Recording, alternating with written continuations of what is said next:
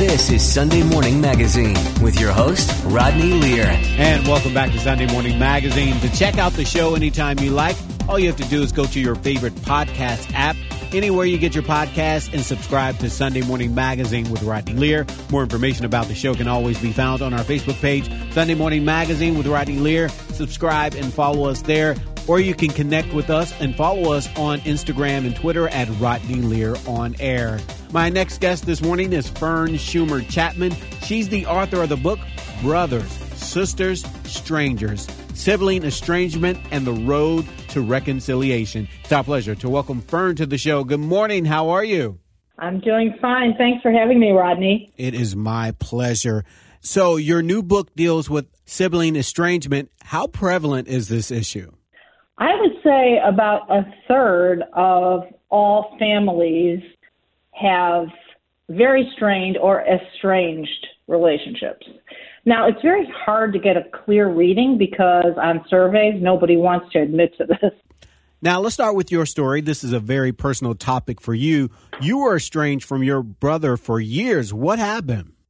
I wish I knew. I didn't know why I was estranged from my brother. He and I seemed in our 20s to go into different directions. And he had gotten married, and we seemed to be traveling in different orbits. But as time went on, we became more and more remote to one another and pretty soon had no relationship whatsoever. Of course, I would see him at the occasional funeral or family gathering, but we would avoid each other. And 7 years ago, after decades of cutoff, my brother was in a very dark place, and my mother called begging me to help out. And that's where the book begins, because, of course, I don't know what I should do, whether I should get mixed up with somebody who has been so remote to me for so many decades. Okay, and so how long were you guys estranged? Probably 40 years. Wow.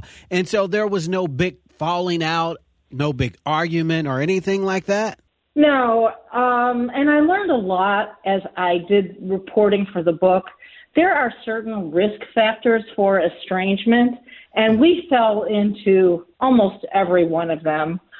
They include family trauma, parental favoritism, poor communication skills, there were addiction and mental health issues, money, family values, judgments, and choices. So that has to do with defining the family identity and choosing, for example, a partner who may insist on a break. So all of these things played into my estrangement. And actually, the interesting part about it, Rodney, is I blamed myself for years for this. And this is very typical of those who have been cut off. They ruminate because this is a very deep pain. And so what they do is they say, what did I do? How can I fix this? And, of course, the irony of the whole story was it had very little to do with me. Okay, so for you personally, what was the most painful aspect of being estranged from your brother? The acid drip on my brain where I blamed myself for what had gone wrong. You know, this really is not like a death where there's no negotiation with death. With estrangement, it's shunning, and you are cut off from somebody who has made the choice that they don't want you in their lives. And it's a little like mourning the living. It's a very painful experience. Being relieved of that acid drip of what have I done and how can I fix this is the biggest relief of all this. And one of the things that I don't think most people realize is when there is estrangement, it ripples through a life. So it not only affects your relationship with your sibling, of course it affects other family members who get dragged into this, but then it also affects how you see yourself and your ability to trust others, because if your brother or sister wants nothing to do with you, who will? Now, I understand over the years you made several attempts to reconnect with your brother. Why didn't things work then? Well, what I didn't realize, and I alluded to this a little earlier, is that he was drinking. And, of course, that played into his cutoff. He was hiding a very bad habit. And so that was one of the things. The other thing is, I think estrangement has its own momentum, and people don't really know how to reconnect or restart something, especially if you've never learned the communication skills to address your issues. So the book I've written is a memoir, which brings you along on my brothers and my journey as we rebuild our relationship in the face of terrible betrayal and loss and mistrust. But it also brings in other people's stories, and then, of course, the research, the social science research that tells you how this is actually somewhat predictable. Wow, look at that. Now, you say estranged siblings feel stigmatized and shame. Explain that for me. There is an expectation for family coherence, particularly in our country, and we want people to conform to the idea and the ideal. And so when you don't have that, people are very uncomfortable with it. And people in general don't want to talk about this. So I've been going to several book clubs lately, and this is the first time people have opened up about this. This is a very humiliating experience, and most people simply don't want to share because they're embarrassed. All right. And in case you're just tuning in this morning, you're listening to Sunday Morning Magazine. For more information on the show, more information on our guest, all you have to do is go to our Facebook page, Sunday Morning Magazine with Rodney Lear on Facebook. Head there now, follow us there now, and like us there now. And this morning, we're speaking to Fern Schumer Chapman. She is the author of the book, Brothers, Sisters, Strangers. Now, let me ask you this now. Scott is your only sibling. Do you think that made things even more difficult to handle? Yes. I think because I had no relationship with my only sibling, I was cut off from my only nephews and a whole branch of the family. So, yes, I think it made it much more intense. Now, I want to say, before we get too far into this, that some relationships should not be repaired. There are some relationships which are simply too toxic to try to reconcile. And it's important to analyze, and actually in the book I include a list of questions that to assess whether you think it's a safe place to return to. So, you want to ask yourself whether this person, your sibling, has the same desire to reestablish connection, for example. And what if he or she has not changed in any way, or there's no possibility of really having a different relationship? So you want to ask yourself some of these key questions. Now, one thing, even being upset with someone or being mad at someone, sometimes it just takes the bigger person, in some cases, to reach out to, hey, what's the problem? Let's talk about this. You go estranged for so long, and then a lot of times you don't even know what you were estranged about or what you were upset about. And it's hard to make that first step. Is that what you find in your research? Absolutely. Nobody wants to be the bigger person. They simply are invested in not being wrong. And so it takes a very specific set of skills to reconcile. And I actually researched this quite a bit, and I based it upon a model which is used to address warring parties in a genocide. And here are the tenets of how to do it. One is to sit down together face to face. The other is to listen without interrupting, without challenging each other's stories. Of course, all experts will tell you that reconciliation is impossible without true, genuine listening, which actually is an act of respect and love. You have to acknowledge with empathy the other person's hurt or anger or alienation and give them the benefit of the doubt. You have to stress and act on your willingness and desire to create a mutual bond. And, of course, the hardest part is letting go of the anger. Now, Fern, you mentioned this earlier. You talked to other sibling groups that were estranged. What are some of the stories that stuck with you? Well, I did do a survey, and actually many of the people said the same things. Some of them were able to walk away and say, I don't want anything to do with it. I'm free of this. I feel liberated. I'm fine. But then, of course, there were the others who talked about how this was an open wound and a unique pain, which I described earlier, that ripples through so many parts of life. And one of the things that I found in the research, which was quite interesting, is that exclusion can cause the same pain that cuts deeper and actually lasts longer than a physical injury. And there have been studies on this. So when someone is shunned, even by a stranger, and even if only briefly, the doctor who did this study said that he found that it has the same strong harmful reaction, activating the same areas of the brain that registers physical pain. Okay. So it's pretty profound.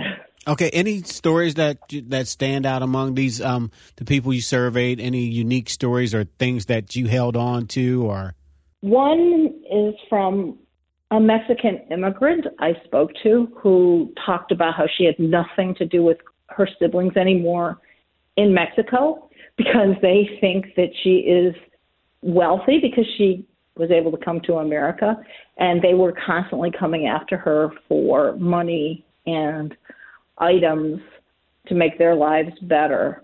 And so she had to eventually cut off from all these siblings who she loved deeply because she couldn't take this situation with being chased for money. Another woman told me a story, and this was quite interesting, is that she and her brother were estranged. She really didn't know why. And sadly, they reconciled over their mother's coffin because, of course, while they were in the process of memorializing the mother, they looked at each other over the coffin and realized that she had gone to her death without, thinking that her children, two of her children, were no longer speaking, and it caused too much pain for both of them. Now, the interesting thing about that story is she very much wanted to talk to him and find out why they were estranged, and he wanted no conversation. And so she told me that she never has complete trust in him because she doesn't know what happened, why it happened, and whether it might happen again. And again, in case you're just tuning in this morning, you're listening to Sunday Morning Magazine. I'm Rodney Lear. On the phone with me now is Fern Schumer Chapman. She is the author of the book, Brothers, Sisters, Strangers, Sibling Estrangement and the Road to Reconciliation. Now, you mentioned the story about the mom, the brother and sister, and they made amends over the mother's, coffin, basically.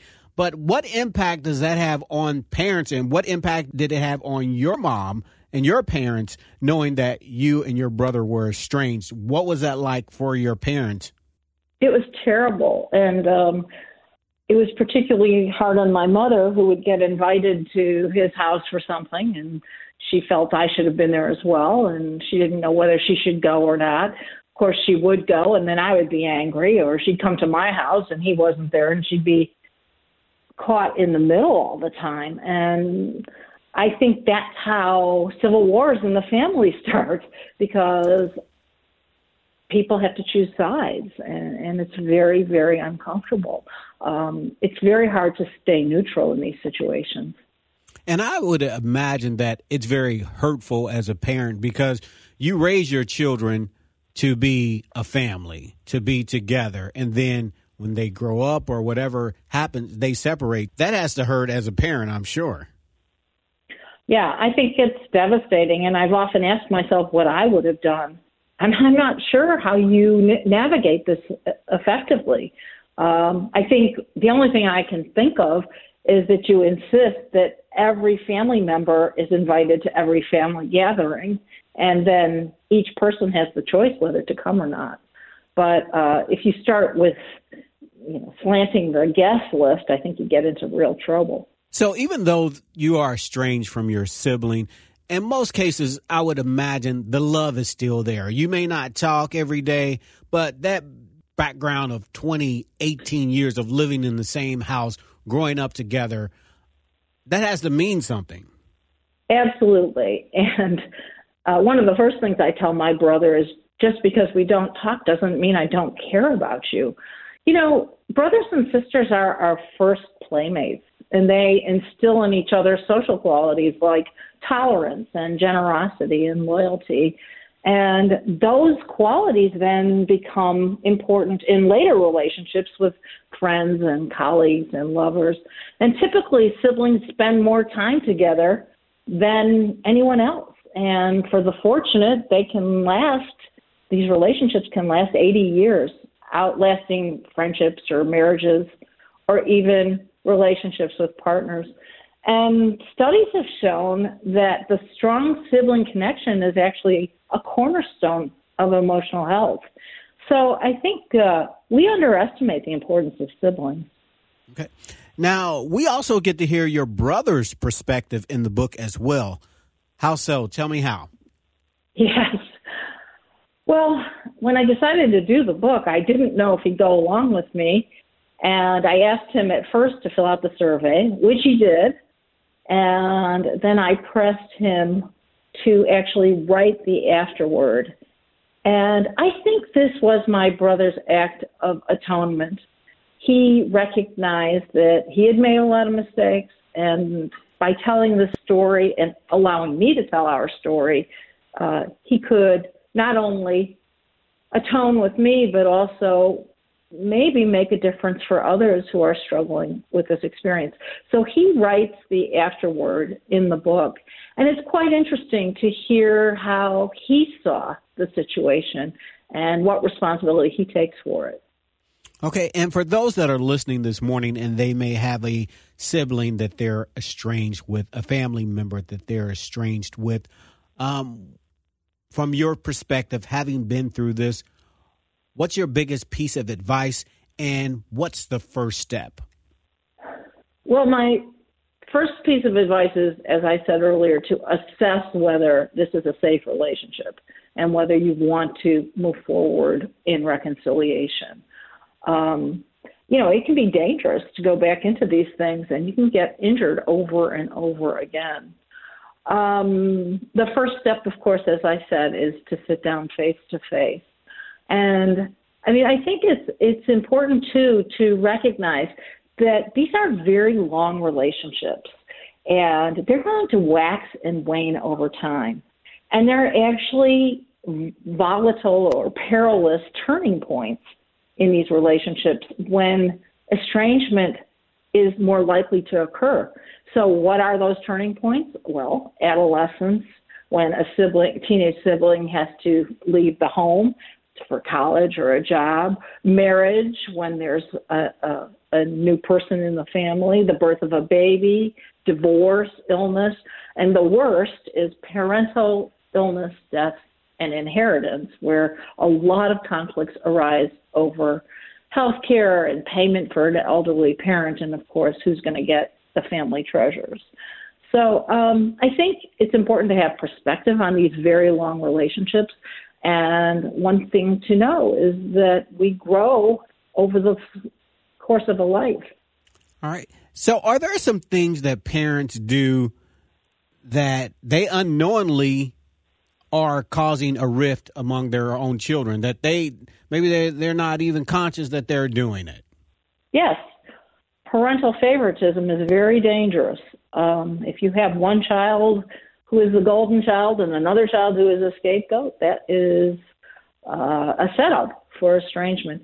Also, when we don't teach our children how to negotiate differences, then they don't have that skill as adults.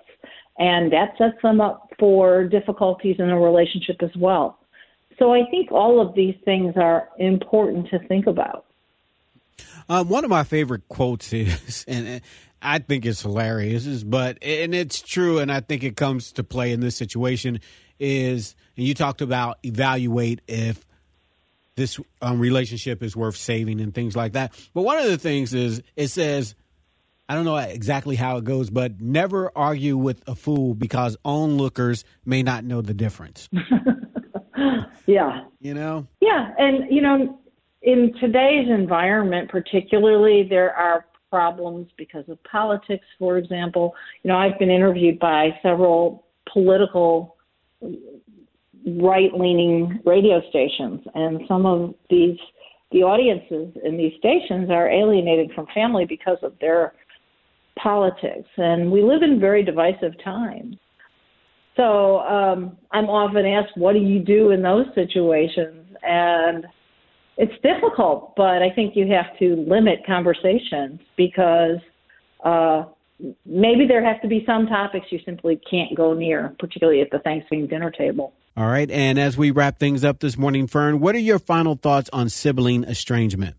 So the only last thing I would say is that not all boundaries and distance are bad. So sometimes you can have a limited relationship with a sibling. You might not be terribly close, but at least you can be around one another. And there are ways to do that, and I address this in the book, which is you figure out an exit strategy if things get too tense. Or you even might have an agreement where you discuss what topics are okay and which are not. So I think that it's important to think of this as maybe you're not going to get the ideal relationship that you hoped for, but maybe you can have some sort of better limited connection where you can be in the same room and at least not have the devastation of a complete cutoff.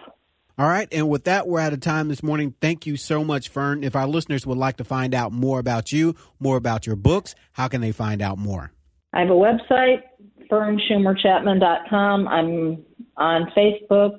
I'm on Instagram, Twitter. So I'd be happy to hear from any of you. Thank you so much. Thank you. Appreciate the help. We've been speaking to author Fern Schumer Chapman. The title of the book is Brothers, Sisters, Strangers, Sibling Estrangement, and the Road to Reconciliation. Stick around. We'll be back with more Sunday Morning Magazine in a moment. Peloton, let's go. This holiday, with the right music and the right motivation from world-class instructors, We're going to pick it up a notch. It's the holiday season. you might just surprise yourself with what you're capable of. Work out to thousands of live and on-demand classes, from running to cycling to yoga. Try Peloton risk-free with a 30-day home trial. New members only, not available in remote locations. See additional terms at onepeloton.com/home-trial.